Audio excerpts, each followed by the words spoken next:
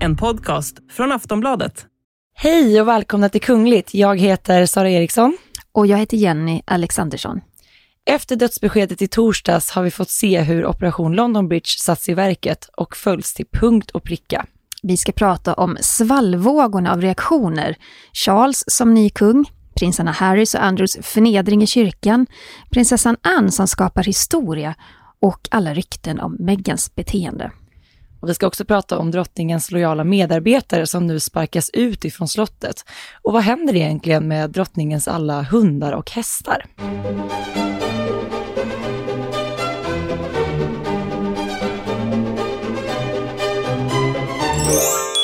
Ja, Sara, vi har ett späckat program framför oss. Men vi måste ändå blicka tillbaka några dagar. Så här, det var ju ett kraftfullt besked som kom. Drottning Elisabeth, 70 år på tronen har hon suttit. Hon har gått ur tiden. Vad tänker du om det nu när det har passerat några dagar? Men nu har ju några dagar gått. Vi spelade in ett avsnitt också av Kungligt i lördags. Och nu ser man ju ännu fler så här reaktioner ifrån omvärlden. Och jag tycker att det är intressant att se på framförallt sociala medier hur folket och omvärlden har reagerat. Och lite så här vad som delas och vad det är människor vill följa. Många är ju väldigt intresserade nu av vad som händer dag för dag fram till drottningens begravning och detaljer kring den. Och en annan sak eller detalj som verkligen har gått viralt, det är ju den här, tycker det är lite häftigt också, den här bilden som delas väldigt mycket på Twitter, Instagram och TikTok. Det här molnet som formades nästan ser ut som drottning Elisabeth i samma stund som Buckingham Palace meddelade att drottningen avlidit. Mm. Och det är i kombination med de här dubbla regnbågarna över Buckingham Palace. Och är man lite så inne på TikTok där allting är i rörligt format och video, så finns det så otroligt många fina klipp nu där man då har lagt in bilden på de här dubbla regnbågarna och sen också alla så här från drottningens regentid. Hon klädde sig ofta upp i väldigt så starka färger. Och då har man liksom gjort så här mycket videos och klipp på drottningen i regnbågens alla färger. Jag tycker det är många kreativa själar där ute som verkligen har hyllat henne på sitt sätt. Ja, men verkligen. Vad är dina tankar efter de här dagarna som har gått? Vad någonting du har att jag är extra? Väldigt imponerad av men brittiska staten och Buckingham Palace iscensättande av London Bridge. Det är ju den här planen för vad man ska göra och hur allt ska gå till kring drottningens begravning och dagarna som leder fram till den. Det är ju helt otroligt att det funkar minut för minut, timme för timme. Och att alla är så effektiva, alla vet precis vad de ska göra på alla avdelningar och på slottet och liksom inom Londons stad och säkerhet. Man förstår också hur många människor som från början varit inblandade i denna plansättning med tanke på hur allting följs nu till punkt och pricka. En annan sak som slår en är ju såklart att familjen befinner sig i en djup sorg efter att drottningen lämnat dem, och samtidigt då ska man nästan på direkten då kliva ut och bli landets kung, och alla de här punkterna vi ser i operation London Bridge också, närvara, tala och så vidare. Det måste vara stå vaka vid kistan. Precis, det måste vara tufft och en otrolig utmaning, men jag tycker att hela kungafamiljen gör det väldigt bra. Ja, men de kommer ju drabbas av utmattning efter begravningen. Alltså har kung Charles sovit någonting de här dygnen överhuvudtaget? Nej, men det han har rest till Nordirland, han har rest till Skottland, han har rest till Wales. Och det här bara inom liksom timmar efter dödsfallet, någon dag i alla fall. Ja. Och så alla de här ceremonierna, alla människor han ska träffas. Talet och också då liksom att han utropas till kung. Jag tror han kommer falla ihop som en liten disktrasa när begravningen är över. Och det är kanske då han också kan verkligen sörja sin mamma.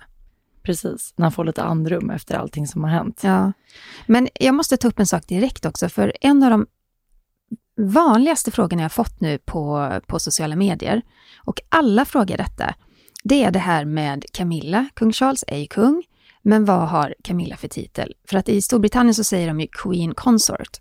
Och det översätter man till drottninggemål på svenska. Det är ju som vår drottning, hon är egentligen drottninggemål.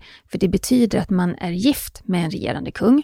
Till skillnad då från Queen eller drottning som då, alltså Queen får väl säga för att det är inte riktigt samma i Sverige, som har betydelsen att man är regerande drottning. Men i dagligt tal så säger man ju drottning Camilla, och det kommer bli mer och mer vanligt. I alla de här dokumenten och i all kommunikation från Buckingham Palace och så vidare så säger de Queen Consort. Men alltså, bland britterna och i dagligt tal så kommer man ju säga drottning Camilla. Det har varit faktiskt väldigt många frågor kring just den här titeln som är ganska så förvirrande. Och just de här brittiska titlarna är inte helt enkla att översätta. Nej, och det skiljer också. Det är ju så att det är inte lika i alla länder och inom alla kungafamiljer. Det skiljer lite grann i betydelse. Det finns andra titlar hos vissa familjer och så vidare. Men nu vet ni i alla fall. Ja. Men vi pratade ju om den här massiva planen som sattes i verket efter drottning Elizabeths död. Planen London Bridge har existerat i många år och har ju såklart också uppdaterats då år för år inför det faktum att drottningen faktiskt skulle avlida. Och vi har ju nu sett det här resultatet, stora delar av det, och som du sa Jenny, det är verkligen imponerande. Och eftersom att drottningen då somnade in på Balmoral Castle i Skottland så har man ju följt den delen av den här planen som handlar då om ifall att drottningen då skulle avlida på annan ort än i London, vilket fallet blev. Premiärminister Liz Truss var ju den första utanför kungafamiljen som fick reda på dödsfallet. Och sen efter henne så var det en rad med ministrar och representanter för samväldet som fick reda på det här också.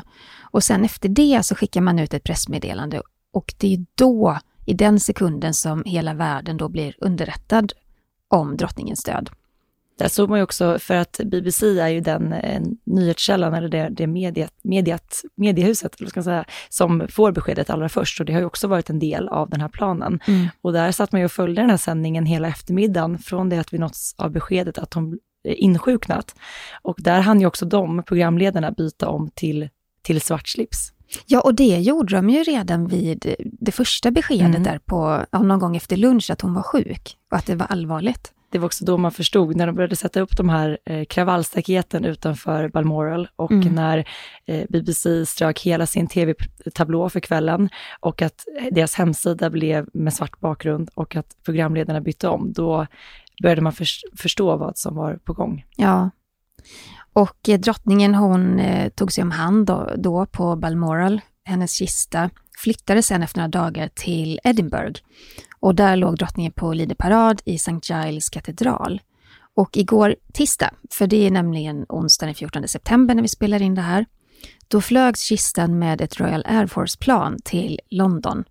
Och prinsessan Anne och hennes man var med ombord. Och den här kistan fördes sen med bil till Buckingham Palace och togs emot av hedersvakten, The King's Guard, och placerades då i the bowroom mitt i den här salen. Jag såg bilder ifrån när de körde den här likbilen ifrån, för det här Royal Air Force-planet landade på en, militärflygplats. Och därifrån så lastades kistan då, det var väldigt pampigt, och så körde den här bilen i kortege med andra säkerhetsbilar och så till Buckingham Palace. Och det hann ju bli lite mörkt på kvällen. Och de här bilderna som då trillade in på bildbyrån, alltså då blev jag faktiskt ganska berörd.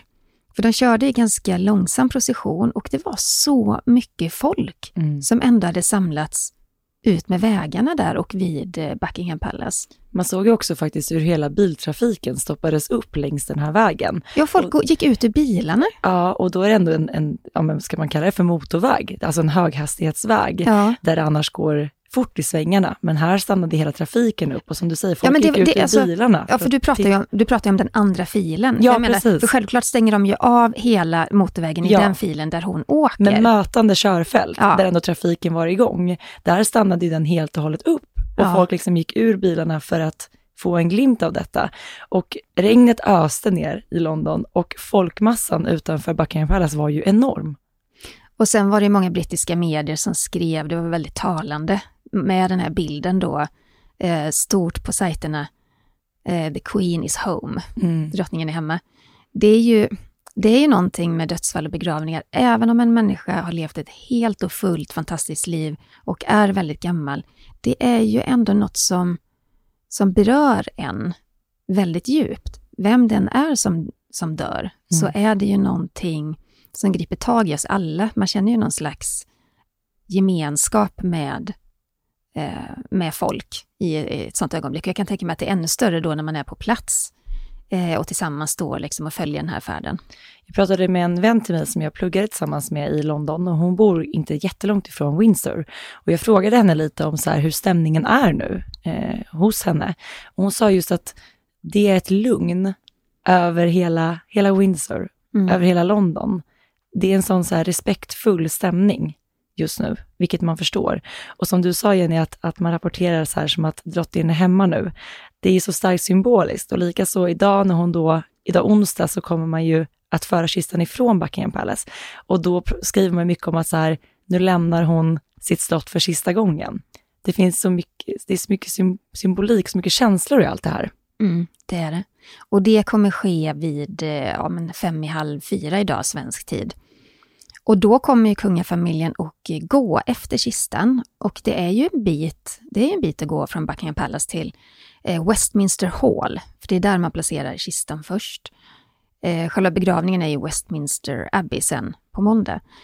Men, och det kommer ju också vara väldigt speciellt att se kung Charles gå efter sin mammas kista. Han kommer ju ha drottningen med sig, det är ju fler i kungafamiljen. Alla barnen kommer ju gå där också. Och jag får ju bara såna här flashbacks till när Diana dog. Och prinsarna William och Harry mer eller mindre tvingades gå efter sin mammas kista genom London. Det har ju också blivit väldigt kritiserat. Väldigt att de tvingades kritiserat. göra det i den unga åldern. Och ser man de bilderna och de klippen så är det verkligen så hjärtskärande. Att se hur de kliver på den här positionen. Alltså den har precis startat och den långa vägen de var tvungna att vandra. Och folket grät, folket skrek. Det kastades blommor på Dianas kista. Och mitt i det, de här små barnen. Att behöva utsättas för det. Så att jag håller med dig. Direkt när man pratar om det här så kastas man tillbaka till de här bilderna. Och det är lite ont i hjärtat. Ja, och det är sån känslig ålder. Harry var väl 12 och William 15. Fruktansvärt att gå. Nu kommer de ju gå igen, men då liksom till efter sin farmor. Det är en helt annan situation. Men ni kommer ju säkert se, ni som lyssnar kommer säkert se bilder och filmklipp ifrån den här promenaden. En sak som har lagts på kistan nu eller kommer läggas under dagen, det är det här The Imperial State Crown kommer att placeras samt en blomsterkrans på kistan. Och vägen som kistan nu kommer att färdas påminner ju väldigt mycket om Troop in the Colour-paraden. Den påbörjas just då från Buckingham Palace. Hela The Mall ska de passera och sen går de liksom igenom vad man kallar för Horse Guards Parade och vidare till Westminster Hall. Så att, som du nämnde Jenny, det är en ganska lång procession. Och sen kommer då kistan ligga på lideparad i 4 dagar från och med idag då, den 14 september till söndag den 18 september. Och Westminster Hall kommer att vara öppen 24 timmar om dygnet så att britterna kan ta ett sista farväl av sin drottning. Och det är ju också väldigt speciellt att göra. Det kommer ju kräva enormt mycket säkerhet, enormt mycket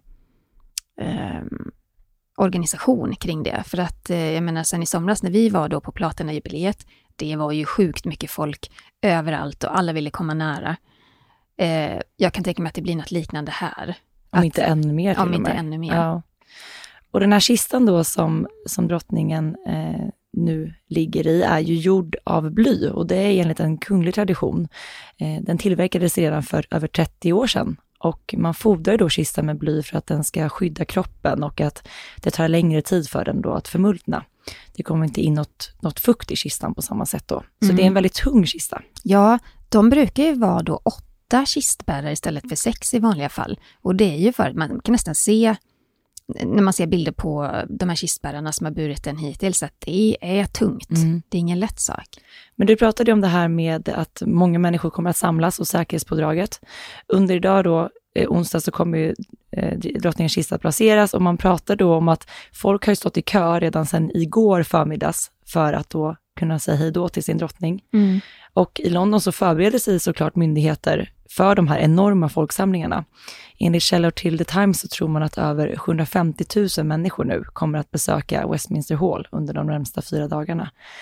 Man pratar om över 10 000 poliser och 1500 soldater som kommer att arbeta då dygnet runt för att hålla koll på de här stora folkmassorna. Och en sträcka på över 1 mil har satts upp för att besökarna liksom ska kunna bilda en kö. Men du, det här påminner om de här köerna till flygplatserna i somras. När människor stod liksom kilometervis ut med vägar. Det är inte klokt, det här kommer ju bli ännu värre. 1 mil alltså. Men jag tänkte också på det att myndigheterna har gått ut med ett förbud att folk inte får campa. Och det var ju någonting vi såg faktiskt vid pratarna i jubileet, Jenny. Just att folk hade faktiskt satt upp tält längs med The Mall. Och det har man då förbjudit besökarna från att göra nu. Ja, man har ju använt det här knepet istället att de som köar, de får ett nummer på ett armband. Och på så sätt så kan de ju lämna kön ifall de behöver gå på toaletten eller äta och så vidare. Och det är väl ändå klokt. Annars kommer man ju också ha ansvar för att människor kanske svimmar eller blir trängda i kön och det vill man ju såklart inte. Nej. Men på måndag 19 september så är det begravning och då förs kistan, det är en ganska kort bit från Westminster Hall till Westminster Abbey.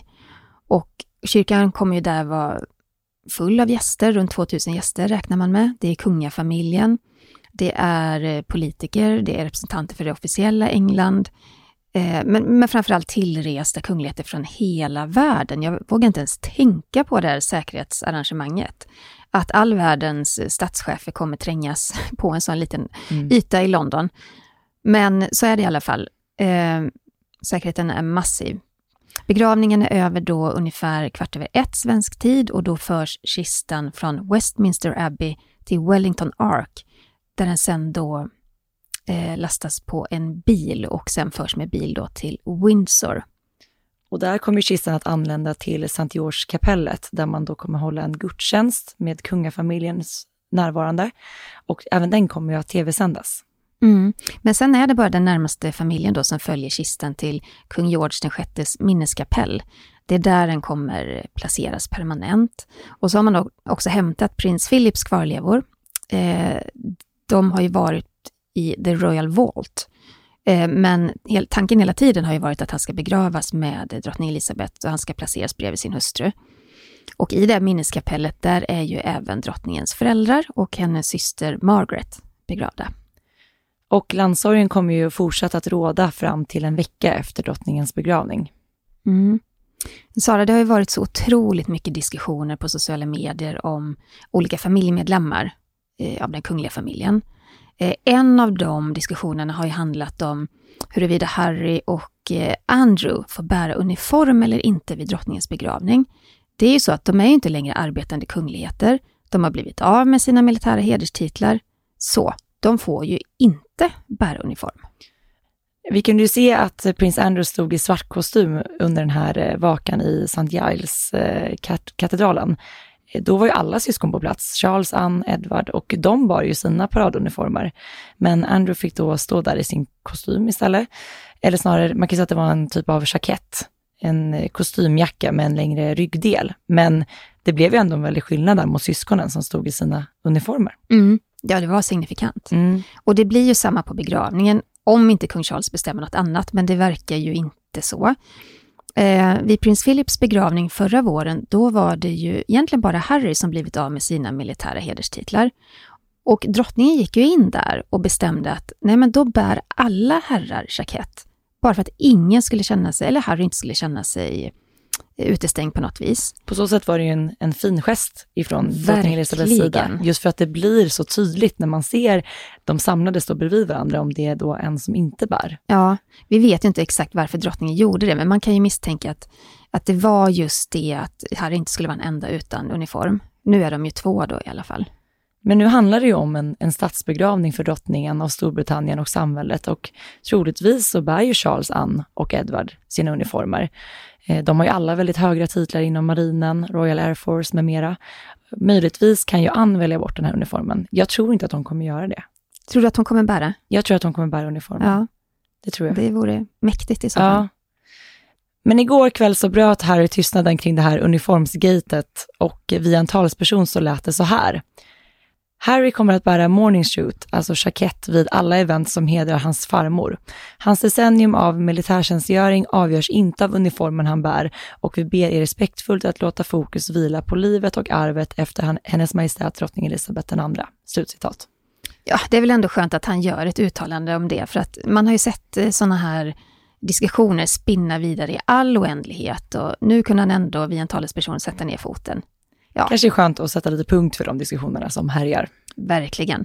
Och prinsessan Anne, hon skrev ju faktiskt historia när hon stod och vakade vid drottningens kista när familjen samlades i St. Giles-katedralen i Skottland. För tidigare så har det bara genomförts av manliga medlemmar av kungafamiljen. Prinsessan Anne, hon bar sin paraduniform och så tog hon plats då tillsammans med bröderna runt kistan. Det är också mäktigt. Det var mäktigt. Ja, så jag tyckte att den där stunden var väldigt så här... Ja, man kände mycket när man såg det, hur de skulle då placeras med ryggen mot kistan som i en ring kan man säga, runt den, längst fram vid altaret. Och sen blickade de ner i golvet och man såg också framförallt prins Andrew fick ju faktiskt sluta ögonen flera gånger under den här vakan. Måste vara så otroligt känslosamt. Ja, det var en allvarsfylld situation verkligen. Men vi ska fortsätta prata om Harry, för vi har kommit till veckans Harry och Meghan.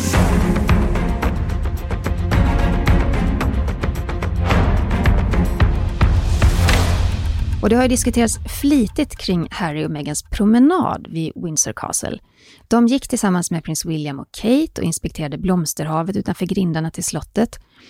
Ja, och i vanlig ordning så har ju Harry och Meghan kritiserats grundligt, för det sker ju varje gång som de syns i offentligheten. Och det är ju så att en talesperson för prins William har ju bekräftat att han bjöd in sin lillebror och hans fru till att gå tillsammans med honom och Kate. Och det är ju en jättefin gest. Alltså i en tid av stor sorg så vill ju såklart den framtida regenten William att det inte ska vara några konflikter i familjen och ingenting som ska synas utåt i alla fall. För det tar ju all uppmärksamhet ifrån det som är viktigt i stunden. Men även om det då var tanken att man ville inte att det skulle bli precis som det har blivit, för att i vanlig ordning sprids det ju rykten, och vi ska prata om några av dem i alla fall. Det sägs ju då att Harry och Meghan själva planerat att ta en promenad bland de här blommorna och de sörjande, och det ville ju då William undvika. Alltså man menar då att det är prins William som satt i stopp och därför då istället bjudit med dem att tillsammans göra entré hit då till Windsor. Vad tror vi om de här ryktena? Det skrivs ju jättemycket om det här i media. Det är så himla svårt, för att jag tycker hela tiden man drar paralleller till vårt kungahus. Där skulle en sån sak aldrig hända. Madeleine och Chris skulle aldrig få för sig att ta en egen promenad bland sörjande, utan där sker ju allting det är väldigt styrt av kungens vilja och hovet och sådär. Det är så konstigt det som händer i det brittiska kungahuset, för att det är ju ännu mer konservativt och ännu mer traditionstyngt. Och så finns det då medlemmar i familjen som bryter de här reglerna hela tiden. Det är jättesvårt att veta ifall Harry och Meghan hade planerat att ta en egen promenad. Och vad det då hade symboliserat, det hade ju blivit jättekonstigt såklart. De kan väl inte vara så... Nej. Så egocentriska tror jag nej, inte de kan väl vara. Inte vara. Plus också ska man ju addera då, jag menar, i och med drottningens död har också både prins William och Kate fått nya titlar, flyttats ett hack upp i tronföljden och så vidare, vilket gör att de faktiskt har en högre status idag mot vad de hade för en vecka sedan. Och det hade också blivit märkligt då ifall att prins Harry och Meghan var de som var först på plats vid Windsor Castle och mötte de här sörjande människorna och inte då William och Kate. För enligt om du ska följa protokollet så är det ju de som i sådana fall skulle varit där först på plats. Ja, och man såg ju, men jag tror vi kan konstatera att, som du säger, så egocentriska kan ju inte Harry och Meghan vara, att de skulle ta ett sådant beslut. Och jag tänker också av respekt mot drottningen, så de här dagarna så gäller det att följa protokollet till punkt och pricka. Vi kanske kan avfärda det som ett rykte bara. Ja. Men man såg ju det när de promenerade tillsammans, det var otroligt fina bilder och sådär. Vid något tillfälle så höll Harry och Meghan i handen, de höll hand väldigt mycket. Och lite grann höll han henne tillbaka för att William och Kate skulle få gå först till olika platser vid blommorna. Och det är väl inte jättelätt för någon som är ingift och knappt gett en chans att veta hur reglerna ser ut. Så att det är väl perfekt att Harry hjälper till lite grann. För han har ju koll på dem. Han har koll på dem. Det får man ju lov att säga. Men det väckte också uppmärksamhet såklart. Det gjorde det. Det gör det om allting. Det har också spridits många TikToks-videos och Instagram-videos som visar då att Harry och Meghan, alltså när de är i samtal med sörjande på platsen. Och en del av dessa är ju till Meghans fördel, men många klankar också ner på henne ordentligt. En video som nu har blivit väldigt viral är då 3 kvinnor som vägrar att hälsa på henne när de kommer fram till dem. En av dem tittar till och med bort och hånler, ser man i den här videon. Men Meghan, hon är rakryggad och går liksom diplomatiskt vidare efter det här. Men vi måste ju ändå konstatera att i de här situationerna, och vi pratade också förra veckan om när Harry och Meghan anlände till Manchester, att de är ju väldigt duktiga, framförallt Meghan, på att liksom hålla masken och carry on. Ja, men verkligen. Sen kan jag också tycka det är väl bra onödigt att stå liksom som sörjande i någon slags publik och titta på kungligheter, och när en av kungligheterna kommer fram, eller hertiginna i alla fall, kommer fram, att inte vilja ta i hand. Det är väl världens enklaste sak att säga, men jag beklagar sorgen. Det är oförskämt. Ja, men man får väl se den stora bilden här istället, att en älskad drottning har dött, och då får man väl bete sig lite, tänker jag. Mm. Sen finns det inget tvång på att man ska ta någon kunglighet i hand i såna här tillfällen, men just att göra en grej av det och hånle och sådär, nej, det kan vi faktiskt strunta i, tycker jag. Jag håller helt och hållet med. Men vi var inne lite på det här med prins William. Vi måste ju prata om de här nya titlarna som han tilldelas, och även Kate. Prins William, han har ju fått ta över sin pappas titel, Prince of Wales, och det skedde faktiskt nästan direkt efter dödsfallet. Och det hade ju inte behövt vara så. Charles, han fick ju vänta lite längre på sin titel, och det är alltid regenten som bestämmer detta. Men här bestämde kung Charles att hans son och tronföljare då ska ha den här titeln direkt. Vilket blev bekräftat i talet som han höll till nationen, som sitt första tal som regent. Men hur kommer William att ta sig an sin nya, mer framträdande roll? Ja, men en sak är säker i alla fall. Han har ju visat otroligt stor kärlek till britterna och till hundar när han hälsade på sörjande i Windsor Castle. Och det är ett ganska gulligt klipp vi ska lyssna på nu. Det är ett samtal mellan prinsen och en av britterna i folkmassan som har en liten hund. Vi ber om ursäkt för dåligt ljud.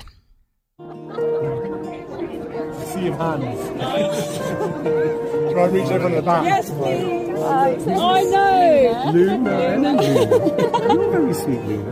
I know. She lost the train. How old is she? She's nearly 2. Is she? Dogs at this time are so important. I give my dog a lot of cuddles in there. Very important. She's a big We've got a little spaniel. Sorry for your loss. Sorry for your loss. Nice to meet you. Thank you for coming along today. Thank you.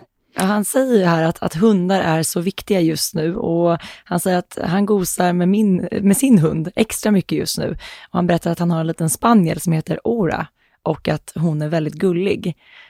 Det här med hundar, Jenny, jag kommer att tänka på det när vi pratar om det. Kommer du ihåg under Platina-jubileumet i London att både du och jag pratade om vad mycket hundar det är överallt? Ja. Att det var väldigt många som tog med sig sina hundar. Ja. Och hundar har ju faktiskt varit väldigt viktiga för alla medlemmar i den brittiska kungafamiljen. Alla har ju vuxit upp med hundar och haft en väldigt central del i deras liv. Och så även såklart för drottning Elizabeth. Hon har alltid varit en sann djurvän. Hon har haft många hundar och även hästar hela livet. Och hon efterlämnade ju inte bara sin familj nu, utan även 4 stycken fyrbenta vänner. Ja, det är Mewick och Sandy, och de är av rasen Welsh Corgi. Och så Candy som är en Dorgie som är blandras mellan tax och corgi, samt cockerspanien Lizzie som faktiskt är döpt efter drottningen själv. Och på sociala medier så är det många som skriver då om drottningens hundar och undrar vad kommer hända med dem. Och enligt en källa till Sky News så kommer då hundarna Mewick och Sandy flytta in hos sonen, prins Andrew, och exfrun Fergie som bor i Royal Lodge. Men vad som händer med de andra 2 hundarna, det är ännu lite oklart. Men mest troligt är att de får flytta in hos någon i familjen helt enkelt. Det finns ju väldigt många fina historier om drottningen och hennes hundar. Hon har ju ägt över 30 olika corgis under sitt liv. Och många av hennes hundar härstammar faktiskt från drottningens allra första corgi, Susan, som hon fick i 18-årspresent av sina föräldrar. Och när prins Philip dog 2021 så gav ju hennes son då, prins Andrew, drottningen 2 nya hundar som skulle muntra upp henne lite. Mewick och Fergus hette den andra hunden. Fergus. Ja. Fergus. Men bara en månad efter prinsens död så dog den här Fergus-hunden, och drottningen fick då en ny hund av Andrew, Sandy, som nu får flytta in i ett nytt hem. Och vi måste prata om, när vi ändå är inne på djur, vi måste även prata om drottningens hästar. Hon har ju ägt mer än 100 hästar under sitt liv. När hon var 3 år gammal då satt hon på hästryggen och fick lektioner. Och i 4-årspresent så fick hon shetlandsponnyn Peggy i gåva av sin far. Det var ju också hennes pappa som gav henne hennes första hund, Sandy. Så både hunden och den första hästen har hon fått av sin pappa. Och under tonåren då så var hon väldigt aktiv inom ridsporten. Hon ska då berättat för sin ridlärare Smith att om hon inte hade varit den hon var så skulle hon önska att hon varit då en kvinna som spenderade all sin tid på landet tillsammans med hästar och hundar. Det kan man ju faktiskt förstå. Ja, så fort hon hade en minut över så var hon i stallet. Ja. Men det är intressant just för att drottningens starka intresse för hästar gjorde att de här kungliga stallen som tidigare då fått upp hästar med för transport och kortege i de här kungliga sammanhangen då, de förvandlades till liksom ett elituppfödningsstall av fullblodshästar. Och under åren så har ju drottningens hästar vunnit några av de här allra största loppen i världen. Och jag tror att vi är överens om när man ser klipp ifrån de här hästtävlingarna, när man då har zoomat in drottning Elizabeth, det är sällan man har sett henne så lycklig som när hon får följa sina hästar på banan. Ja men verkligen. Det är ju lite svårt att beräkna exakt hur många hästar som drottningen har ägt, för de har ju ofta förflyttats, de har bytt ägare och sådär. Men det sägs att hennes hästar då sprungit in över 7 miljoner pund i prispengar. Det är väl över 70 miljoner kronor. Det kan behövas för det är dyrt att ha häst. Det är dyrt att ha häst. Och enligt den kungliga författaren Claudia Joseph så förväntades prinsessan Anne och hennes dotter Sara Tyndall fatta beslut då om vad som kommer hända med drottningens hästar efter hennes död. Både Anne och Sara har ju varit olympiska ryttare. De är ju välkända ryttare och hästälskare. Så de kommer ju säkert ha kloka tankar om vad man ska göra med hästarna. Vi ska också prata om drottningens anställda. För många som jobbar direkt under drottningen, de har bostäder på eller i närheten av slottet. Och där bor de under en tid då som de arbetar för drottningen och för hovet. Men det händer någonting speciellt när en regent dör.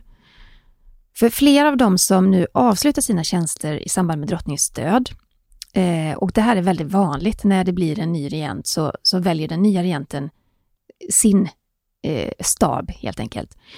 De som lämnar nu, de får en månads uppsägningstid enligt brittiska medier. Det är inte jättelång tid. Och det betyder egentligen inte, det är inte så att de automatiskt förlorar sin anställning vid hovet, men de förlorar ju den position de liksom har haft för drottningen. För vissa handlar det om att de måste söka en ny tjänst hos kung Charles, för andra kanske lämnar helt enkelt. Men det finns ju en person det här som, tycker jag är så spännande. Ja, som inte kommer behöva lämna sin bostad nu när kung Charles ska bilda en egen personalstyrka. Och det, Sara, vem är det? Ja, men det är ju rådgivaren, stylisten och den mycket nära medarbetaren Angela Kelly. Hon får ju nu bo kvar i sin bostad vid Windsor Castle.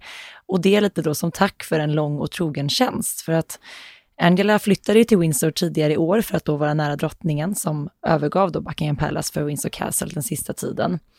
Och Angela, hon har ju varit med drottningen länge. Hon jobbade som personlig stylist för drottningen 1994 men övergick då senare till någon form av rådgivare och stöttepelare. Och hon har ju också skrivit en bok om sitt arbete hos drottningen. En väldigt spännande bok. Det var ju också på drottningens godkännande såklart att hon skrev den här. Och i den här boken så skriver hon att det var hon som bland annat fick då gå ut i drottningens nya skor så att hon inte skulle få skavsår i och med att de då har haft samma storlek. Det måste ju underlättat arbetet givetvis. Ja, men aj, det där kan ju skava ordentligt. Köttiga hälar emellanåt. Ja. Nej, men den här boken faktiskt rekommenderar jag att ni läser. Den är väldigt spännande. Man får verkligen en inblick i liksom hur arbetet går till bakom drottning Elizabeth. Mm. Hon får helt enkelt bo kvar nu då. Det tycker jag var en fin gest. Det tycker jag också. Men hon har gjort mycket för drottningen och stått henne väldigt nära. Men sen är frågan också var det nya kungaparet ska bo någonstans. För sedan kung Charles och drottning Camilla gifte sig 2005 så har de ju bott på Clarence House i London nära St. James Palace. Och de har ju inte meddelat ännu sitt beslut. Men mest troligt är att paret kommer flytta in på Buckingham Palace. Drottning Elizabeth och prins Philip, de bodde ju på slottet stora delar av sitt liv. Och prins, nu är det då kung Charles, han har ju vuxit upp där. Och under coronapandemin så flyttade drottningen och prins Philip till Windsor. De kom ju aldrig tillbaka, så att det har ju varit en fråga här. Kommer Buckingham Palace bara bli en arbetsplats eller kommer det bli en kunglig privatbostad också? Mm. Den allra första monarken som använde slottet som bostad var ju drottning Victoria 1837. Och sedan dess har ju Buckingham Palace varit liksom monarkens residens. Och det är inget dåligt boende det här, Jenny. Det får man ju lov att säga. Slottet har ju 775 rum, inräknat då 19 staterooms, 52 royal och gästsovrum, 188 rum för personalen, 92 kontor och 78 badrum. Men så du, plats finns. Ja, plats finns. Men du, 775 rum, 188 rum för personalen, då är ju 75 eller 78 badrum inte jättemycket till den här enorma massan av människor som bor där inne på slottet. Nej, egentligen inte. Om vi då utgår ifrån att alla rum är fulla till bredden av människor, då börjar det på sina lite på badrumskö. Och framförallt som vi pratade om innan, att värma upp detta. Ja, men du, med de här elkostnaderna nu, Sara, tror du inte att de kommer börja stänga av värmen i vissa rum som inte används så mycket? Jo, men de så måste ju verkligen spara på uppvärmningskostnaderna. Du får dra ner det till 100 rum bara. Ja, eller hur? Precis. Det blir kalla slott här i Storbritannien framöver. Ja, men enligt då en källa till Daily Mail så är ju kung Charles fast beslutsam om att liksom Buckingham Palace är det är en stark symbol för monarkin i landets huvudstad och att det därför måste bli kungaparets hem. Men det har ju alltid förts lite diskussioner just om Buckingham Palace, att det är lite så här, inte bara kallt rent kyl, alltså känsla, utan att det är ganska så här kallt och det har behövts renoveras nu, det har väl gjorts det nu under flera år också. Lite kärlek, utan att det är därför kungligheterna ofta har återvänt till Windsor, till Balmoral, just för att det är en mer varm känsla där. Och mer ett hem kanske. Just den här renoveringen av Buckingham Palace, om jag minns rätt nu, så ska ju den kostnaden hamna någonstans på nästan 1 miljard. För man måste byta ut alla avlopp och man måste byta ut elektricitet. Och det är en sån gammal byggnad som man också måste vara väldigt rädd om. Så det är en hög kostnad där. Men vi måste prata vidare om kung Charles. Har du också märkt hur ofta man snubblar på tungan nu? Hela Även tiden. om jag är såklart jättemedveten om att han numera är kung Charles den tredje, så hör jag mig själv gång på gång säga prins Charles, för det har man sagt. Det sitter i ryggmärgen på en. Men det är så här, en era är över, ett nytt tidevarv har startat i det brittiska kungahuset. Och det är klart att drottningen lämnar ett stort tomrum efter sig.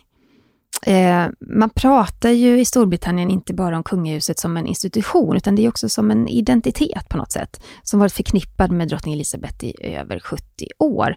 Så nu ska kung Charles fylla det här, det är en utmaning, men han har haft tid på sig. Han är faktiskt världens äldsta kronprins. Ja, 73 år gammal hann han bli innan han tog över kronan efter sin mamma. Och jag tycker det är så intressant nu att följa liksom hur det skrivs och hur det pratas om kung Charles som regent. Mycket gamla saker bubblar såklart som alltid upp till ytan.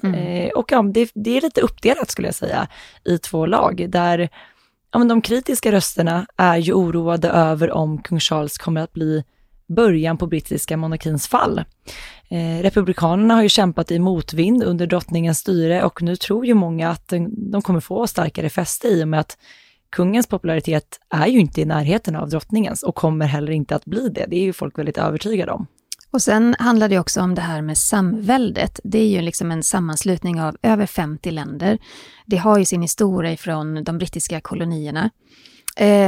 Drottning Elizabeth, hon var ju statsöverhuvud i 15 av de länderna, men det är ju ändå så att kung Charles har inte samma starka symbolvärde för samväldet som hans mamma hade. Troligtvis så kommer det vara länder som sparkar honom som statsöverhuvud. Det var det redan under drottningens tid och hon var helt med på de noterna. Barbados kapade banden, blev republik förra året 2021. Vi kommer få se fler stater göra på det viset. Det är jag säker på. Ja, verkligen. Man ser väl liksom tillfället nu. Att det är ett bra tillfälle i och med skiftet nu. Man har ju känt mycket respekt och lojalitet mot drottningen för att hon har funnits där i 70 år. Men som sagt, den finns ju inte för Charles på samma sätt. Nej, det ska bli spännande att följa tycker jag. Och framåt nu så är det ju såklart viktigt att kung Charles, han måste ju se till att kungahuset känns modernt och relevant. Och så även för de unga i samhället. Jag tror mycket på att, han har pratat lite om det tidigare också, det här med att slimma kungahuset, dra ner på omkostnader, tydliggöra liksom vad som kan förväntas av vem. Lite som man har gjort i Sverige, att man kapar grenar just för att förstå vem som har vilken plats. Ja, och samtidigt så är det många som ser det här skiftet med positiva ögon. Kung Charles, han har ju under alla sina år varit otroligt engagerad i miljö och klimatfrågor och sådär. Och det är klart att använda den här kungliga statusen till att belysa sådana frågor som ligger så väl i tiden är ju fantastiskt, såklart. Men utmaningen blir ju då att förbli politiskt neutral. Och det är ju så att redan på 1970-talet så höll ju, nu höll jag på att säga prins Charles, kung Charles tal då om farliga föroreningar i luften. Då var det ju många, alltså på den tiden var det jättemånga som ryckte på axlarna åt honom och tänkte att ja, vilket travel. Men idag är det ju jätterelevant.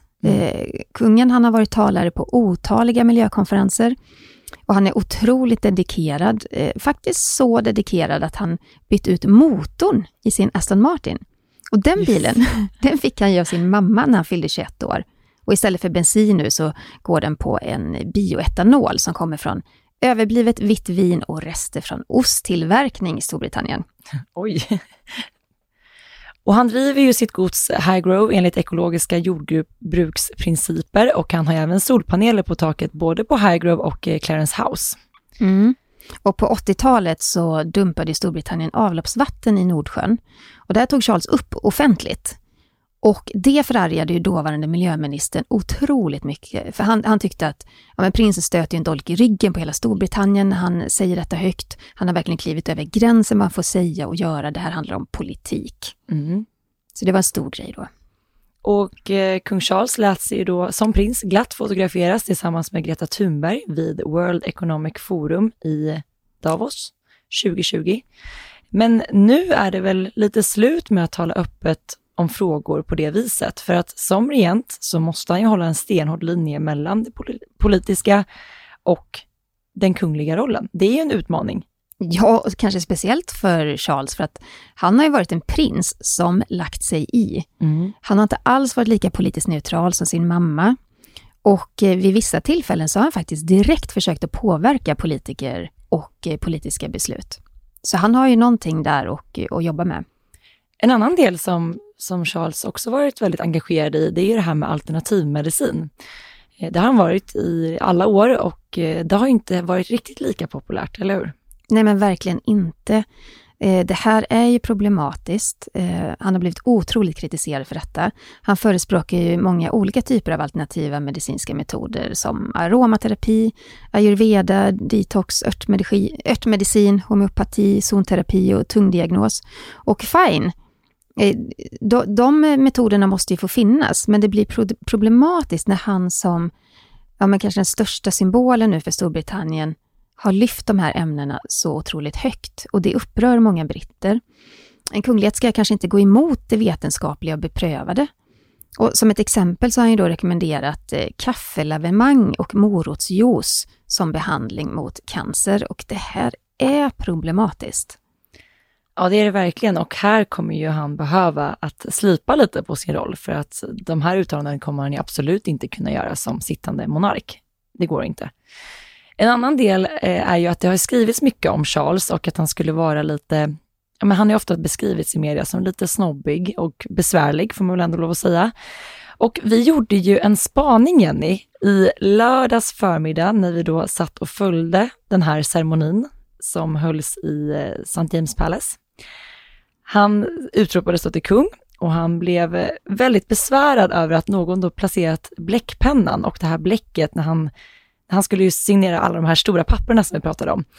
Och han snäsade lite och kastade blickar och ville att någon annan skulle flytta fart. Men han så här viftade lite med sin hand. Irriterat, lite nonchalant att ta bort den här. För den stod precis där han ville placera liksom handen och armen.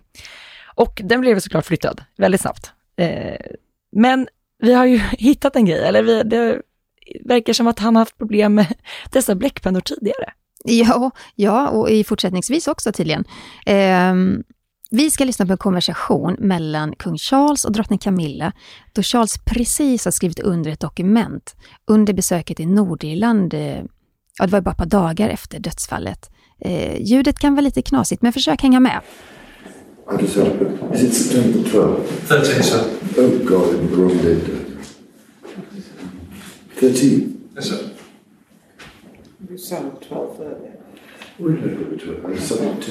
Oh God, I hate this. Oh, look, it's going everywhere. Hang on. So nobody got shot. Oh, look, it's everywhere. This bloody thing. Everyone's stinking. Ja, men det börjar ju med att kung Charles vet inte vilket datum det är. Och visst, jag fattar det. Hans mamma har precis dött. Dagarna flyter ihop. Han har liksom varit vaken från ottan till senat. Han frågar om det är den 12:e, men så får han veta av en person i bakgrunden. Det är den 13:e. Och då börjar han bli irriterad. Och så säger han surt att jag har redan skrivit den 12:e. Och så blir han ännu mer irriterad när han ser att den här bläckpennan har börjat läcka. Det är ju såna här gammaldagsa bläckpennor. Det ska ju vara, på de här fina dokumenten så ska det vara lite speciellt. En konst att skriva med dem. Ja, och så har den här pennan då börjat lämna fläckar på hans fingrar eller någonting. Och Camilla, hon står bredvid. Hon försöker liksom rädda situationen så att hon tar pennan ifrån honom. Och så säger han så här: åh gud, jag hatar det här. Och Camilla säger: åh kolla, det är överallt, alltså bläcket. Och folk runt omkring, de blir jättenervösa. De börjar traska runt och blir så här irra med blickarna. Och en av dem tar pennan ifrån Camilla. En annan ger henne servett som kan få torka av sig. Och då smäller Charles till med ett: jag står inte ut med den här jävla grejen. Det blir så här varenda gång. Och i vredesmod så lämnar han Camilla ensam att skriva sitt namn på dokumentet. Han bara marscherar ut. Så att det här med bläckpennor, Sara. Bläckpennor verkar inte vara kung Charles grej. Kanske vi ser, jag menar, de håller väldigt fast vid sina uråldriga emellanåt medeltida traditioner. Men kanske är det här spiken i kistan för den riktiga bläckpennan. Ska vi tro det? Han får ta en kulspetspenna nästan. Blyerts. Ja. Sudd. Så det blir den rätta datumet. Skämt åsido, men i de här tiderna av sorg så är det ändå, alltså, man måste kunna få skämta. Man måste kunna få skämta lite. Jag tyckte det var intressant för att kung Charles placerade sig flera gånger vid det här bordet i lördags och signerade olika typer av papper. Och han var lika irriterad varje gång. Jag tycker så synd om den här stackaren som då har ställt tillbaka den här lilla, vad ska man säga? Bläckfatet i vetskapen om att han kommer vilja flytta på det igen. Och han blev lika irriterad nästa gång. Och sen ser vi då det här bara någon dag senare. Vi får se vad som händer med bläckpennan. Ja, byts de ut eller inte. Men det här med begravningen, Sara, det blir en kanske modern historias största kungliga begravning. Och den sker på måndag den 19 september i London. Vi kommer vara på plats, både du och jag. Jag kommer befinna mig i London, du kommer befinna dig i Aftonbladets tv-studio. Och tillsammans så ska vi guida alla tittare genom den här ceremonin. Det kommer vi att göra och jag tror att det kommer bli, vi vet inte exakt hur tiderna kommer att se ut, men vi kan ju slå fast vid att det kommer att bli en lång sändning. Otroligt mycket detaljer och det blir ju, vilken upplevelse för dig, även om det inte är någonting glatt som ska upplevas, men att vara på plats i London den här dagen, du kommer ju att uppleva historia. Ja, det är ett stycke historia och det kommer vara en sån stor kontrast från när du och jag var där nere och bevakade platinajubileet i början av juni när drottningen firade 70 år på tronen.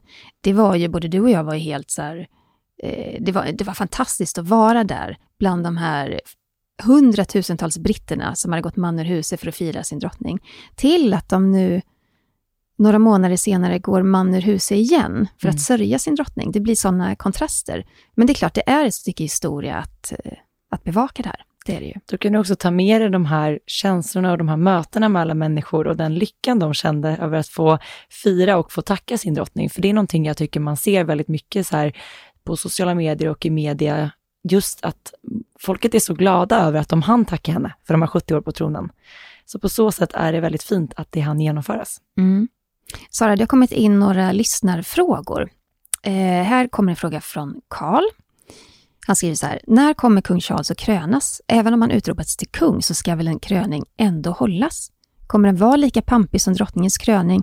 Och kommer han att få en krona på huvudet? Ja, troligtvis kommer ju en kröning att hållas inom ett år. Om man tittar på när drottning Elisabeth kröntes för 70 år sedan så tog det 1 år och 4 månader innan hon kröntes vid den här pampiga ceremonin. Varför väntade man?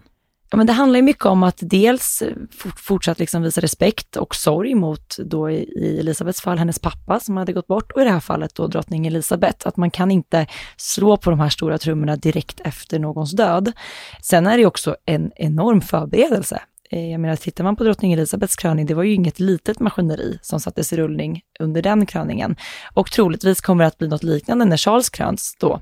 Vi vet ju inte om det kommer att bli lika pampigt. Buckingham Palace har inte delat någon information om det här.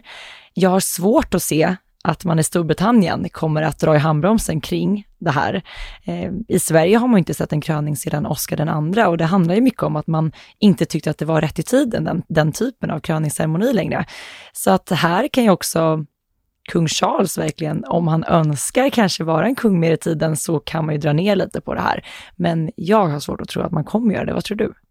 Jag tänker att det brittiska kungahuset är så pass konservativt och traditionstyngt att man vill ha en kröning så som man alltid haft det. Men kung Charles, han är en modern regent. Han kommer säkert skapa eller göra ändringar inom hovet, precis som vår kung gjorde när han blev kung 73.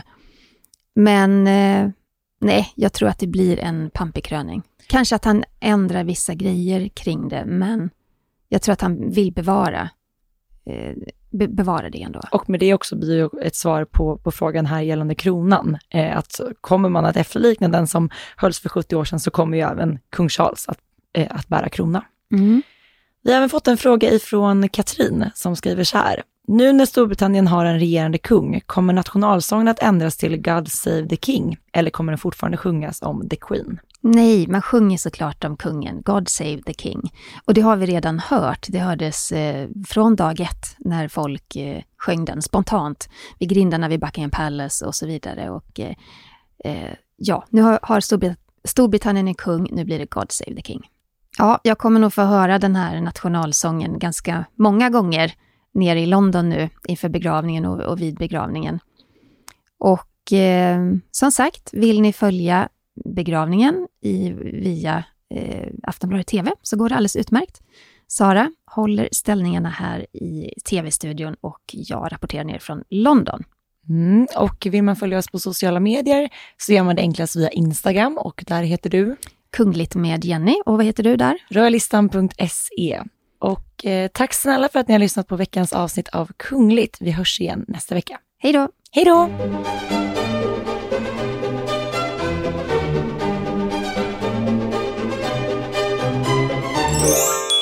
Du har lyssnat på en podcast från Aftonbladet. Ansvarig utgivare är Lena K. Samuelsson.